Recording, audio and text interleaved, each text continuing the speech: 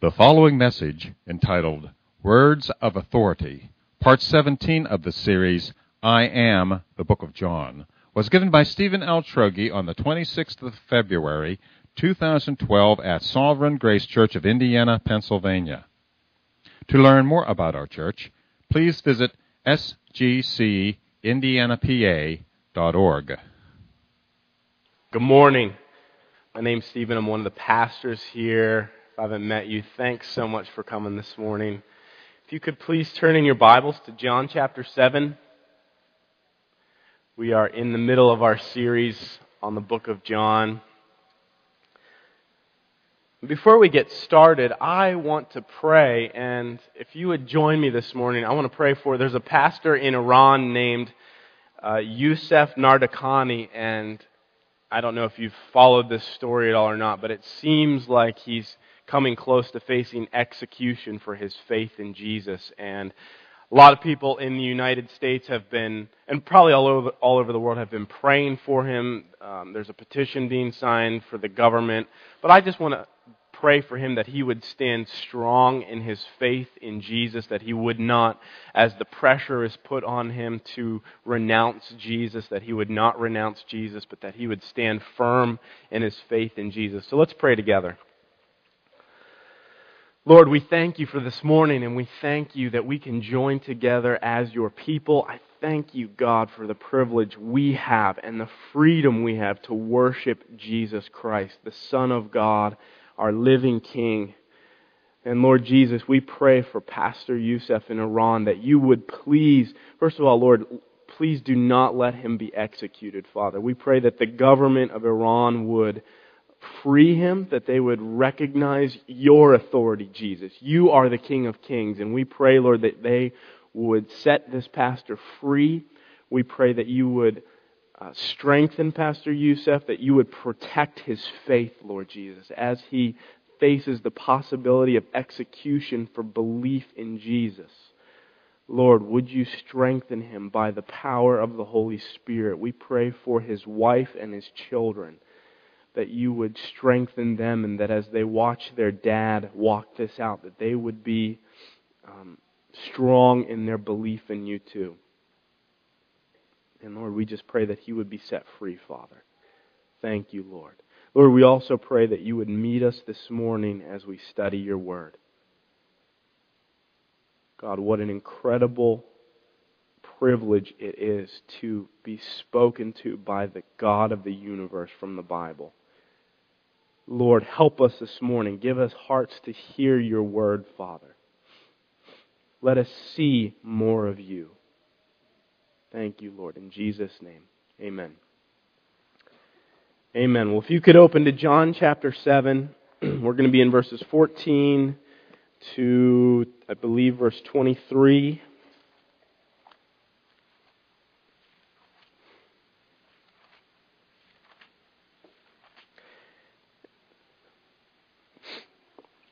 Verse 24, actually. A couple months ago, I read this article on the internet, and it's a very short article, so I'm just going to read the whole thing to you so you can read what I read. It says, a teenager has been arrested. This is true. This is from, I believe it was from a newspaper in Florida. A teenager has been arrested on felony charges of masquerading as a physician's assistant in the Osceola Regional Medical Center's emergency room, Kissimmee police said. Matthew Scheit, 17, was picked up Friday after hospital officials called police earlier this week about suspicions that he was an imposter. Now listen to this. While working in the busy emergency room, Scheit performed CPR on a patient in cardiac arrest, performed physical examinations and other forms of care to an undisclosed number of unsuspecting patients. When I read that article, it kind of freaked me out, because when I go to the doctor, I want to know that my doctor knows what he's talking about. I want to know that my doctor, who's giving me advice about my health and telling me what medicine I need to take, I want to know that he has some authority and that he doesn't he's not getting his information from Wikipedia or WebMD or I don't know where this guy got his info, but I want to know that my doctor has some authority to what he's saying, and then that he has been taught by other doctors. And that he's been to school for medicine. I don't want some guy just coming in. If I'm going into cardiac arrest, I don't want some nobody doing CPR on me. I want a doctor doing CPR on me. And this kid Matthew, he had no authority to speak or act like a doctor. He had no degree. He had no training. And yet he did.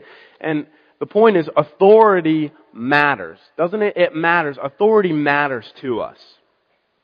And in this passage that we're going to read this morning, that's the issue. The issue is authority. And we're going to see that Jesus' authority matters. And if Jesus was simply making up the words he was saying, if he was speaking on his own authority, if he was just making up all his teachings, then we shouldn't listen to him. But if Jesus spoke with authority from God, that changes things. So that's the issue this morning. Authority. What's Jesus' authority? So let's read John 7, starting in verse 14. It says, about the middle of the feast, Jesus went up into the temple and began teaching. The Jews, therefore, marveled, saying, how is it that this man has learning when he has never studied? So Jesus answered them, my teaching is not mine, but His who sent me. If anyone's will is to do God's will, he will know whether the teaching is from God or whether I'm speaking on my own authority. The one who speaks on his own authority seeks his own glory. But the one who seeks the glory of Him who sent him is true, and in Him there is no falsehood. Has not Moses given you the law? Yet none of you keeps the law. Why do you seek to kill me? The crowd answered, you have a demon. Who is seeking to kill you? Jesus answered, I did one work, and you all marvel at it. Moses gave you circumcision, not that is from Moses, but from the fathers, and you circumcise a man on the Sabbath. If on the Sabbath a man receives circumcision so that the law of Moses may not be broken, are you angry with me because on the Sabbath I made a man's whole body well? Do not judge by appearances, but judge with right judgment. This passage, it drops us into the middle of a major Jewish holiday called the Feast of Booths. And so what the Feast of Booths was, thousands of people would gather together in the city of Jerusalem to celebrate and remember how God had provided for the people of Israel in the wilderness. And so Jerusalem was a packed, hopping place, buzzing with activity, lots of people. They constructed these small shelters to remind them of how God had cared for them when they were in the wilderness. And during the middle of the feast, Jesus goes up to Jerusalem and He begins teaching in the temple. And as Jesus is teaching, people are blown away. There's electricity in His words. His words are gripping people and detonating inside of people. Jesus' words are having this incredible effect on people, and everyone's mesmerized by what He's saying, and He has them on the edge of their seats. And as they're listening to Him, the people there's two reactions. They are amazed, but they're also perplexed. And verse 15 tells us why they were amazed and perplexed. Look at verse 15. The Jews therefore marveled, saying, how is it that this man has learning when he has never studied? And so they're saying to one another, how does Jesus have such power in His words? How does Jesus have such authority and electricity, and there's so much insight and wisdom in His words? Where did this come from? This guy has never studied. See, Jesus, He never had any formal theological training. He never studied with any of the great rabbis of the day. He didn't have letters after His name, like MD or PhD or Esquire. And if you went into Jesus' house, you wouldn't have seen, like when you go into, like the dentist or the doctor, they always have their diplomas hanging on the wall. I'm not exactly sure why. That never instills a whole lot of confidence in me just to see a diploma hanging on the wall. But anyway, you wouldn't have seen Jesus' diploma hanging on the wall because he never trained. He never had formal theological training. He was just Jesus. He was a carpenter. He was a simple, blue-collar, black coffee drinking guy. There was nothing fancy about Jesus. And yet when Jesus spoke, He spoke like no one else. His words had a depth of wisdom and profoundness like nobody had ever heard before. Like even the most educated rabbis and people were gripped by what He was saying. And He communicated about God in a way that no one had ever heard before. And I was just trying to imagine, what would it have been like to hear Jesus speak? What would it have been like? I'm just imagining everyone sitting together and it being so quiet. Because remember, they didn't have amplification, so everyone is quiet on the edge of their seat trying to catch every word that Jesus is saying. There's a buzz in what He's saying and everyone's listening. It would have been incredible. I wish I could have heard what it was like. And Jesus, He hears sort of the rumblings of what people are saying. He hears people talking about, this guy doesn't have any education. He hears the questions people are asking. And so in verse 16, look at what He answers. He says, "My teaching is not mine, but His who sent me." And the reason He says this, when a rabbi would teach, he would quote rabbis who had come before him, so that it didn't sound like he was just making up his teaching. He would say, he's teaching, and then he would say, "As Rabbi such and such said, we remember." They're quoting rabbis that have come before and taught before. It's kind of like, I've watched way too many episodes of Law and Order. It's kind of like when a lawyer references a case that has come before and says, "Your Honor, we can do this because as was shown in the People versus this case," they would quote what had happened before. They were establishing a precedent for themselves. And Jesus, He wants people to know that He's not just making His teaching up. He's not just running His mouth. He's not another religious whack job making up new, strange religious teachings and new crazy ideas about God. And so He says, my teaching, it's not my own. It's the one who sent me. And when He says this, Jesus is making an incredible claim. Here's what He's saying. He's saying, I am so close with God the Father, so near to God, so in step with my Father, so united with my Father, that the very things God says, the very teaching of the Father is my teaching. We are so closely united together. I'm not teaching my own words. I'm teaching what the Father says.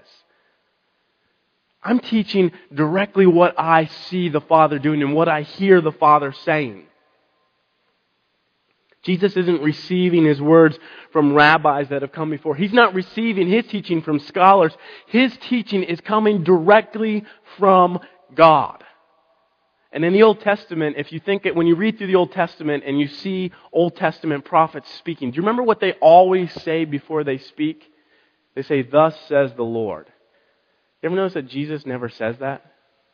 Jesus just says, "I say to you." Jesus is saying, I am so close with God the Father that what the Father says, I say. The Father's teaching is my teaching. And Jesus spoke with the very authority of God Himself. And God the Father speaks to us through God the Son. And every single word the Son says has the authority of the Father behind it. Every single word that Jesus speaks has the full backing and authority of God the Father, the Creator of the universe. And Jesus is the visible display to us of God the Father. And whenever we see Jesus, we're seeing the Father. And whenever Jesus speaks, that's the Father speaking. And so I love this, think about how this applies to our lives. Whenever Jesus says, "Do not be anxious about your life," we can stake our hope on those words. We can stake our lives on those words. Jesus didn't just make up those words to make us feel good about ourselves. Those are the words of God the Father spoken to us through Jesus. Don't be anxious about your life. We can cling to those words. We can rest in those words. We can trust in those words and throw all our weight on the words of Jesus. And whenever Jesus says, whoever believes in me will have eternal life, that's not just Jesus speaking, that's the Father speaking. And you know what? I'm staking my whole eternity on that. I'm staking my eternity on the authority that God the Father gave to Jesus to speak. That Jesus said, whoever believes in me will have eternal life. I'm staking everything I have on that.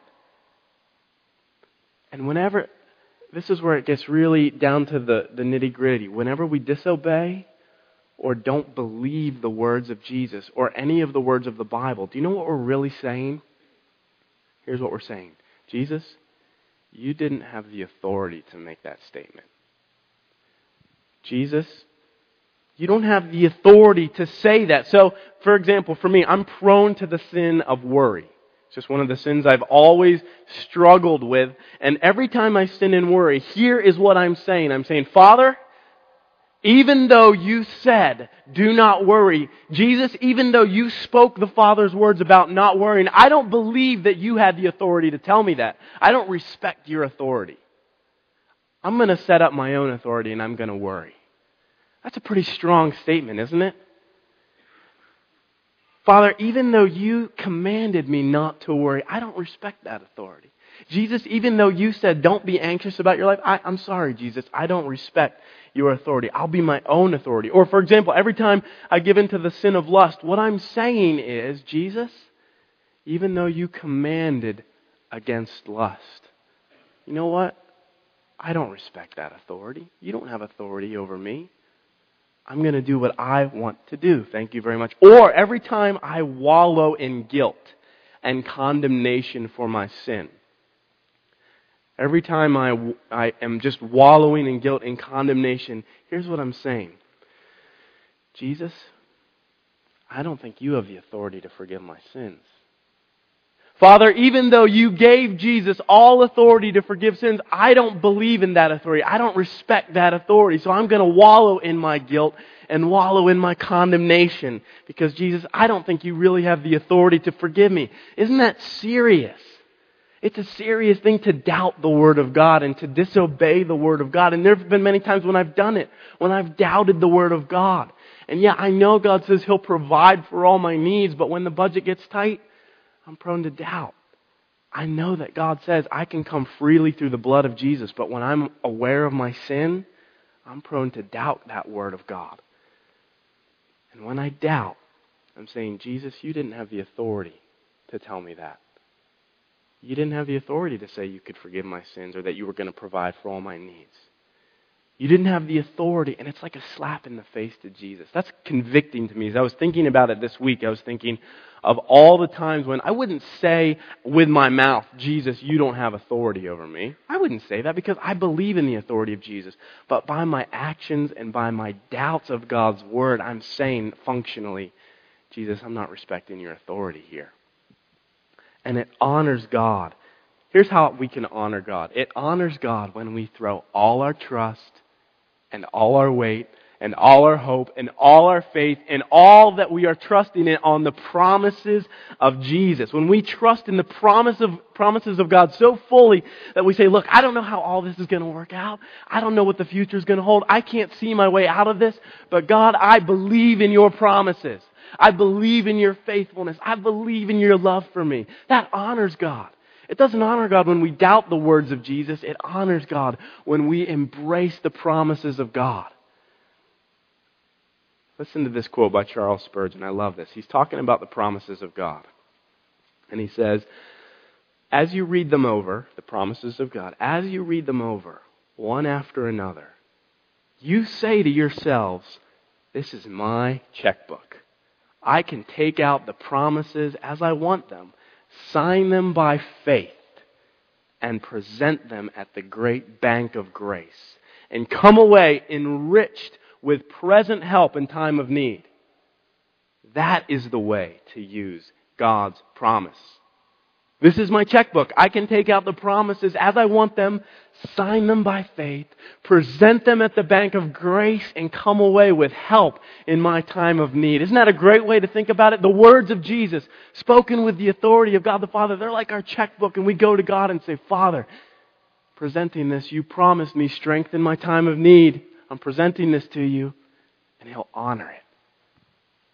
I love thinking about God's promises that way. Jesus speaks the words of the Father with the authority of the Father, and we can embrace and trust and hope in those words. We can stake our lives on those words, and if we doubt those words, we're disrespecting both Jesus and the Father, because Jesus speaks with the Father's authority.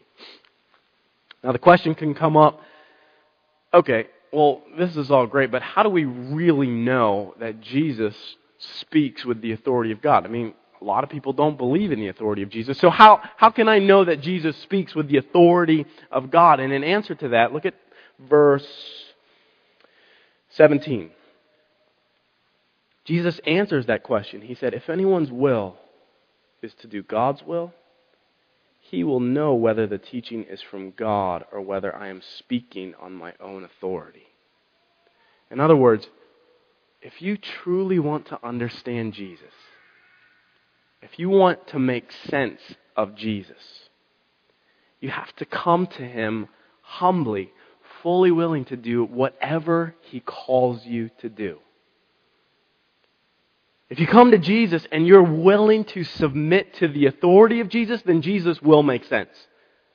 The teachings of Jesus and the authority of Jesus will make sense. And you will understand that Jesus really does speak with the authority of God. And you'll know that you can trust Jesus. But if you come to Jesus to evaluate Him or to analyze Him and to say, well, I'll see about Jesus. I'll see whether I like what He has to say, and maybe I'll take what I like and discard what I don't like. Well, then Jesus will not make sense to you. You're not going to understand Jesus. Most people today, they seem to treat Jesus like a buffet. And they come to Jesus and it's like, all right, well, I kind of like that whole loving part. I'm all into the loving part of Jesus, but I'm not so into the sexual purity part of Jesus. I'm into the love your neighbor part, but I don't like the part about taking up my cross daily. And they pick the parts that they like a buffet. You get a little bit of this, a little bit of that. I'll take some of this on my plate. And then we discard the rest. And it doesn't work like that. With Jesus, if you want to understand Jesus and if you want to truly know the living God, you have to come to Jesus Christ and be willing to submit your life to Him. Whatever He calls you to do. Jesus isn't like a lab specimen that you can sort of pick apart and analyze and, oh, hey, look at that little nice little thing in there. It doesn't work like that with Jesus. He's the true, living, almighty Son of God. And He offers you free forgiveness. And He offers you eternal life. But if you want to know Him, you have to submit your life to Him. There's no other way around it.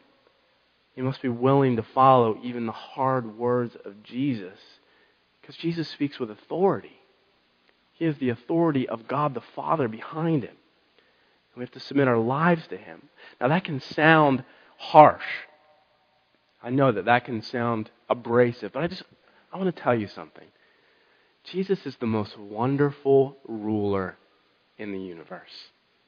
Jesus is the most gracious, wonderful ruler. And look down at verse 18. I love verse 18. It says, the one who speaks on his own authority seeks his own glory. But the one who seeks the glory of Him who sent Him is true, and in Him there is no falsehood. In Him there is no falsehood. Isn't the world just full of people trying to make a name for themselves? Trying to promote themselves and their agendas and their plans and their politics and their books and their music and their political plans. And we've got organizational consultants and love doctors and self-help gurus and religious teachers and politicians all trying to get our attention, all trying to get us to like their Facebook page, all trying to get us to follow them on the internet, and everyone's trying to get our attention, and it's hard to know who to trust and who to believe, isn't it? Doesn't it feel like, you just feel like, who can I trust? Who can I believe? And it's not like that with Jesus. He wasn't seeking His own glory. He wasn't pushing his own agenda. He wasn't trying to build an empire for himself. His mission was to honor God by living a sinless life and dying in our place and then rising again. That was his mission. His passion was to honor God and speak God's truth. There's no double talk in Jesus. There's no hidden agendas that are going to come out in Jesus. Seems like with politicians, what a lot of times happens, and this isn't against politics by any way, but it seems like what happens is, we've got the Republican candidate race happening right now, and you've got all these people running to be nominated as president, and everyone's trying to dig up dirt on one another. And so you've got people dropping out of the race because something came out that they did, and you just feel like, well, who can we trust? And you know what? There's no falsehood in Jesus. Isn't that reassuring? No falsehood, no double talk, no hidden agendas. That is so reassuring to me. I can entrust myself to Jesus. That's a person I can entrust myself to. There's not a drop of falsehood in him. He's not going to go back on his promises. He's not going to take back a single word. All of his words, all of the words of Jesus are 100% backed by the authority of the Father. And in the middle of your darkest, deepest trial, the words of Jesus cannot fail you. They won't fail you. They are 100% sure and true, and you can rest on them and trust them and hope in them, and they can be your rock. There's been times when with my little girl Karis, I've had to go back on things I've told her we would do. I've told her we would go to the park and we'd go and play at the park, and then for whatever reason, whether it's because circumstances or schedule change or the weather was bad, we can't do it. And one of the saddest things to me is when I see her face and she realizes I've had to break my promise to her. That breaks my heart. But what I'm reminded of is I'm so grateful that Jesus isn't like me. I'm so grateful that His words are true. And there's no falsehood in Jesus. And there's no backing out with Jesus. There's no forgetting of promises with Jesus, because Jesus seeks the Father's glory. And so everything He does is true. And we can entrust ourselves to Him.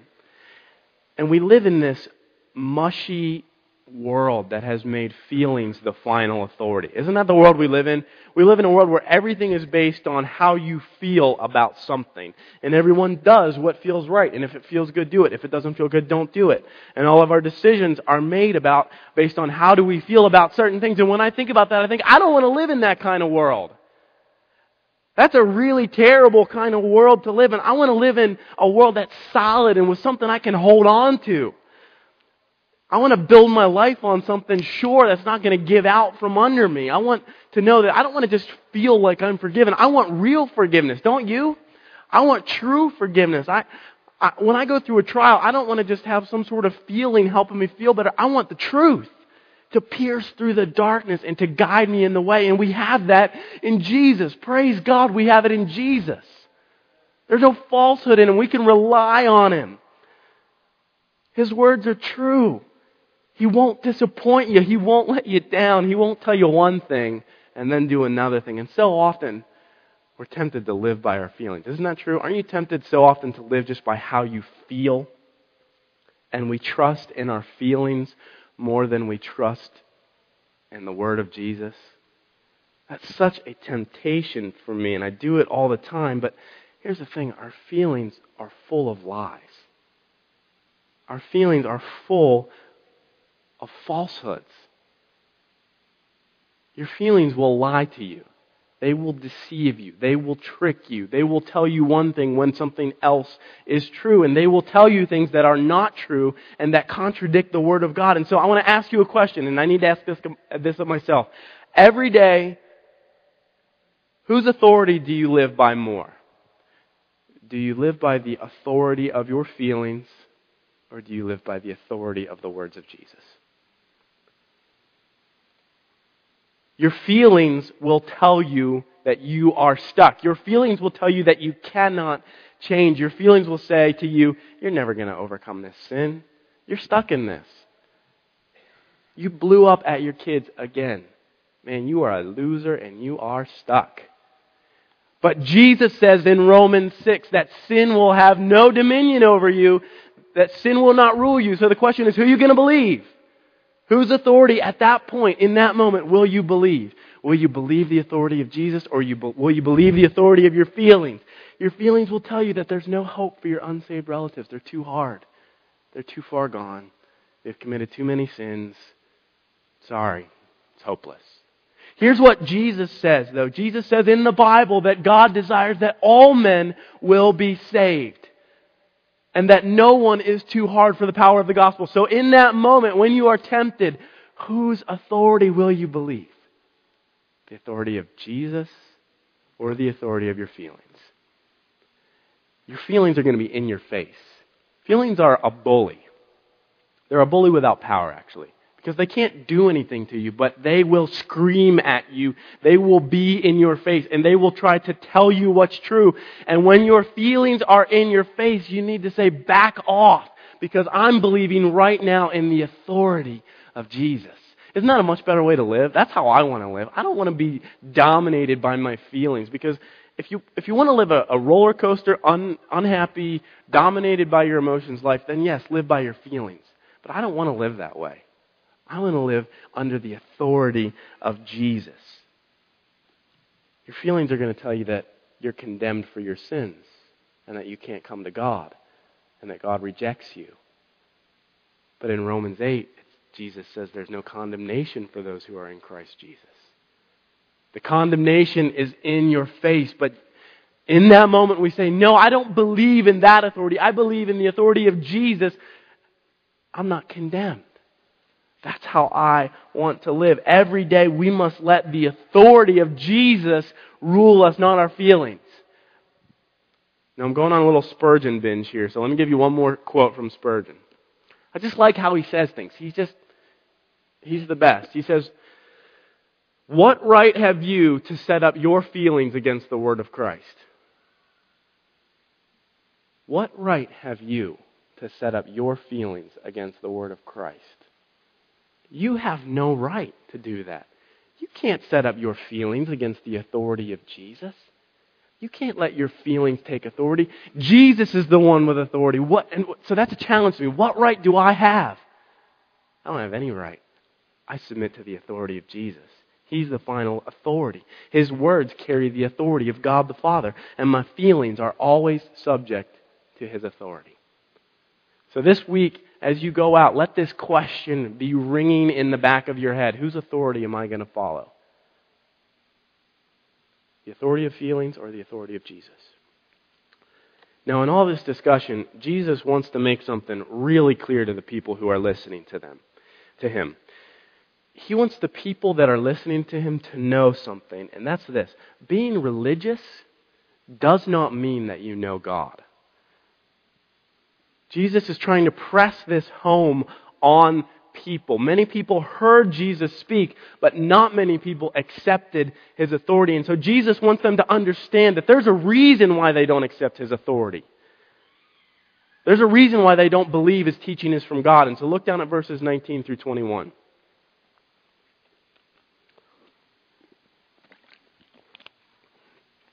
Jesus said, "Has not Moses given you the law? Yet none of you keeps the law. Why do you seek to kill me?" The crowd answered, "You have a demon. Who is seeking to kill you?" Jesus answered, "I did one work, and you all marvel at it." Now this is a little bit confusing, so let me just try and give you some background of what's going on here. Jesus asks this rhetorical question, "Has not Moses given you the law?" It's rhetorical because, of course, Moses had given them the law. The law of Moses was the very center of their faith. And the Jewish people, said that they loved the law of Moses, and that was what they tried to keep, and that was what they based their lives upon. And the law of Moses was sacred to the Jewish people. And what Jesus is trying to show them here is that even though they claimed to be religious and to love the law, that they didn't really know God. The reason that the people didn't understand Jesus is because they didn't really keep God's law. Their will was not to do God's will. And so first Jesus talks to the religious leaders, the ones who said, these were the guys who, they were the big shots when it came to religion. And so he's talking to the religious leaders, the people that said they love God's law the most, and he wants to show them that they don't keep God's law. And so he says, why are you trying to kill me? And what he's referring to is in John chapter 5. If you look back there, you'll see Jesus healed this guy who had been paralyzed for 38 years. And he healed this man on the Sabbath. And the Sabbath was a commanded day of rest for God's people. And when the religious leaders saw this happen, they had a royal flip-out session at Jesus. Because Jesus had the audacity to tell this guy to pick up his mat and work, which was considered to be work on the Sabbath. Jesus had the crazy audacity to tell this paralyzed guy to get up, pick up his mat, and go home. That was considered to be work. Wait, the Sabbath is a day of rest. Jesus, what are you doing? And the Jewish leaders, they were angry, and that was when they first started plotting to kill Jesus. Plotting to murder Jesus. Murder is sin. Murder is breaking God's law. The Jewish leaders were planning on breaking God's law by murdering Jesus. And so what Jesus is trying to show them is, look, you've got all your religious trappings, you've got all your claims about being religious, but you're not doing God's will. You're not submitted to God's will. You're trying to kill me. They weren't committed to obeying God. They were committed to their agenda. They were committed to protecting their religious position and to protecting themselves more than following God's law. So Jesus is calling them out, saying, why are you trying to kill me? But most of the people, they didn't know what the religious leaders were up to. They had no idea what was going on. And so when Jesus says, why are you trying to kill me? They don't know what he's talking about. They think that he's talking about him, that he's trying to call them out for killing them. They don't know what he's talking about. And so they think he's going crazy, and they think that he's possessed by a demon. And they say, you're crazy, you're possessed by a demon. But Jesus won't let them off the hook. He wants to show them too. Oh, you think you're religious? Well, let me show you. So he says, I did one work, and you all marvel at it. Jesus did one work. He's talking about when he healed this paralyzed man, and the people marveled at him. But this wasn't a good kind of marveling. We can take the word marvel and think it was like whoa, that's amazing, Jesus, good for you. That's not the kind of marveling he's talking about. This was marveling like the religious leaders were doing, that Jesus had the guts to tell this guy to break the law on the Sabbath. That Jesus, who does he think he is to tell this guy to pick? I mean, come on, this guy was paralyzed for 38 years. Couldn't he have waited for one day longer? And Jesus had the guts to tell this guy, pick up your mat and walk and go home on the Sabbath. Didn't Jesus realize what he was doing? But the problem wasn't with Jesus. The problem was with the people.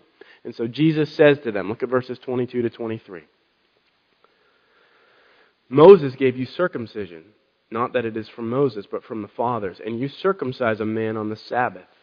If on the Sabbath a man receives circumcision so that the law of Moses may not be broken, are you angry with me because on the Sabbath I made a man's whole body well?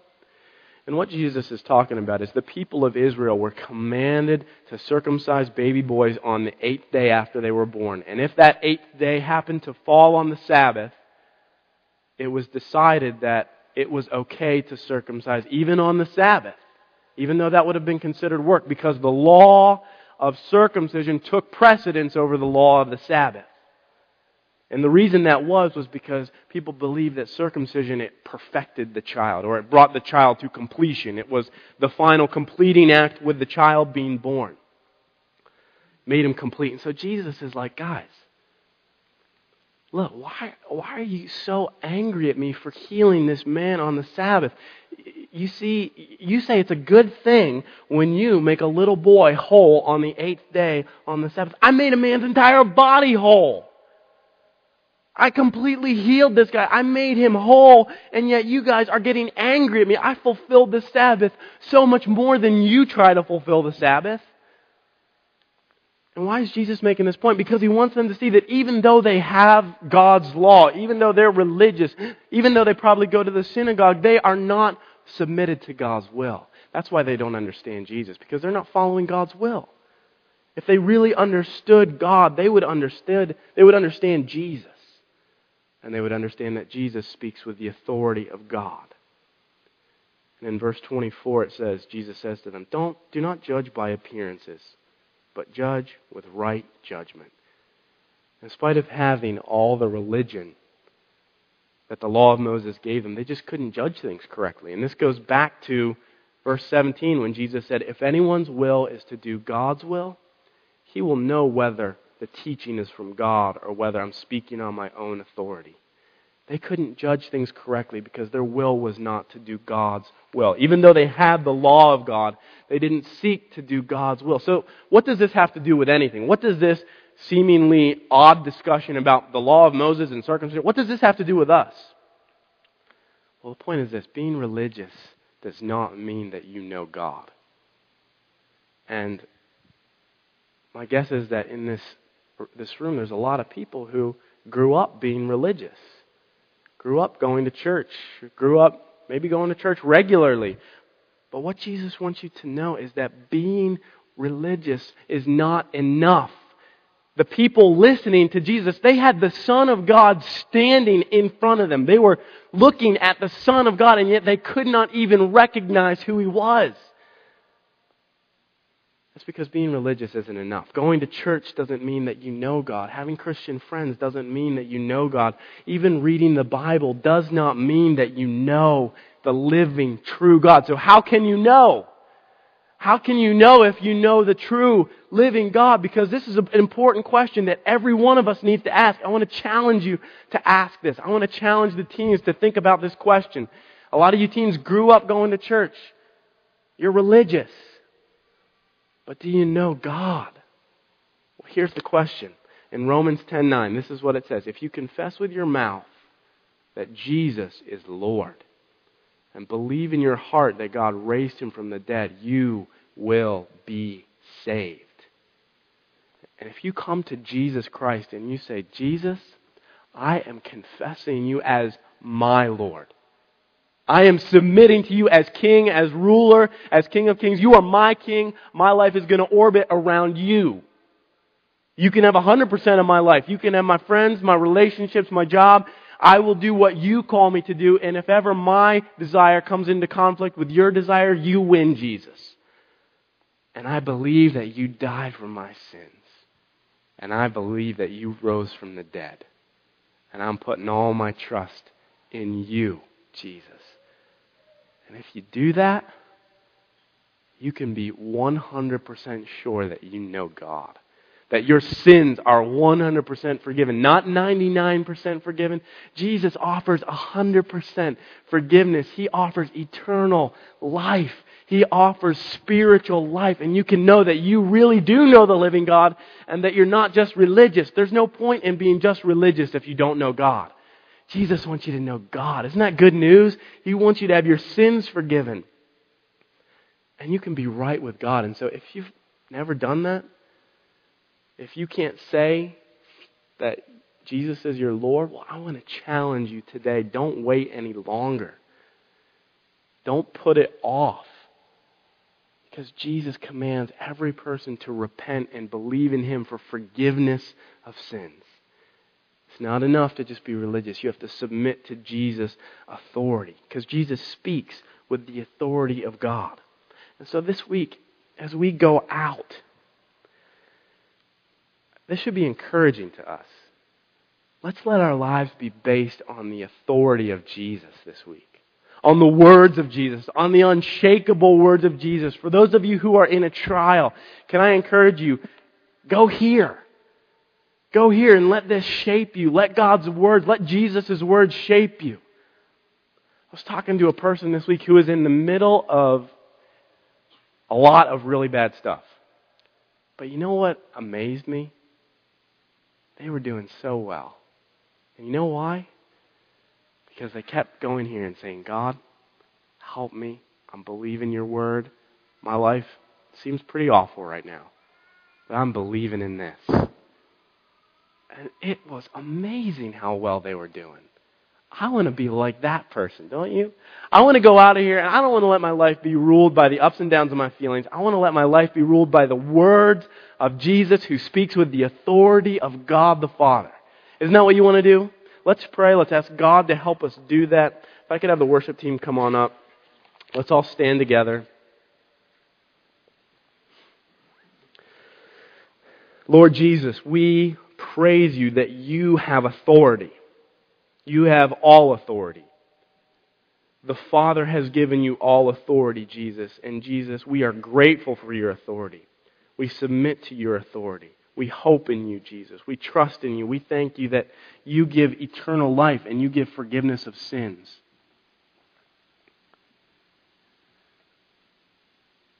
And Lord Jesus, we trust in your words. We stake our lives on your words. I pray for those right now who are in the midst of a difficult situation. Encourage them, Jesus, please, right now with your promises, with your word.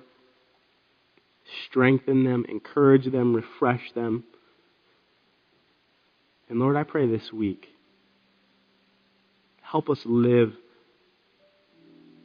based on your word, Jesus. That's what we want. Help us live this week hoping in your word above all, in the authority of your word, Jesus, above all else, above our feelings, above our circumstances. We want to rest in you. Thank you, Lord Jesus. We ask this in Jesus' name. Amen.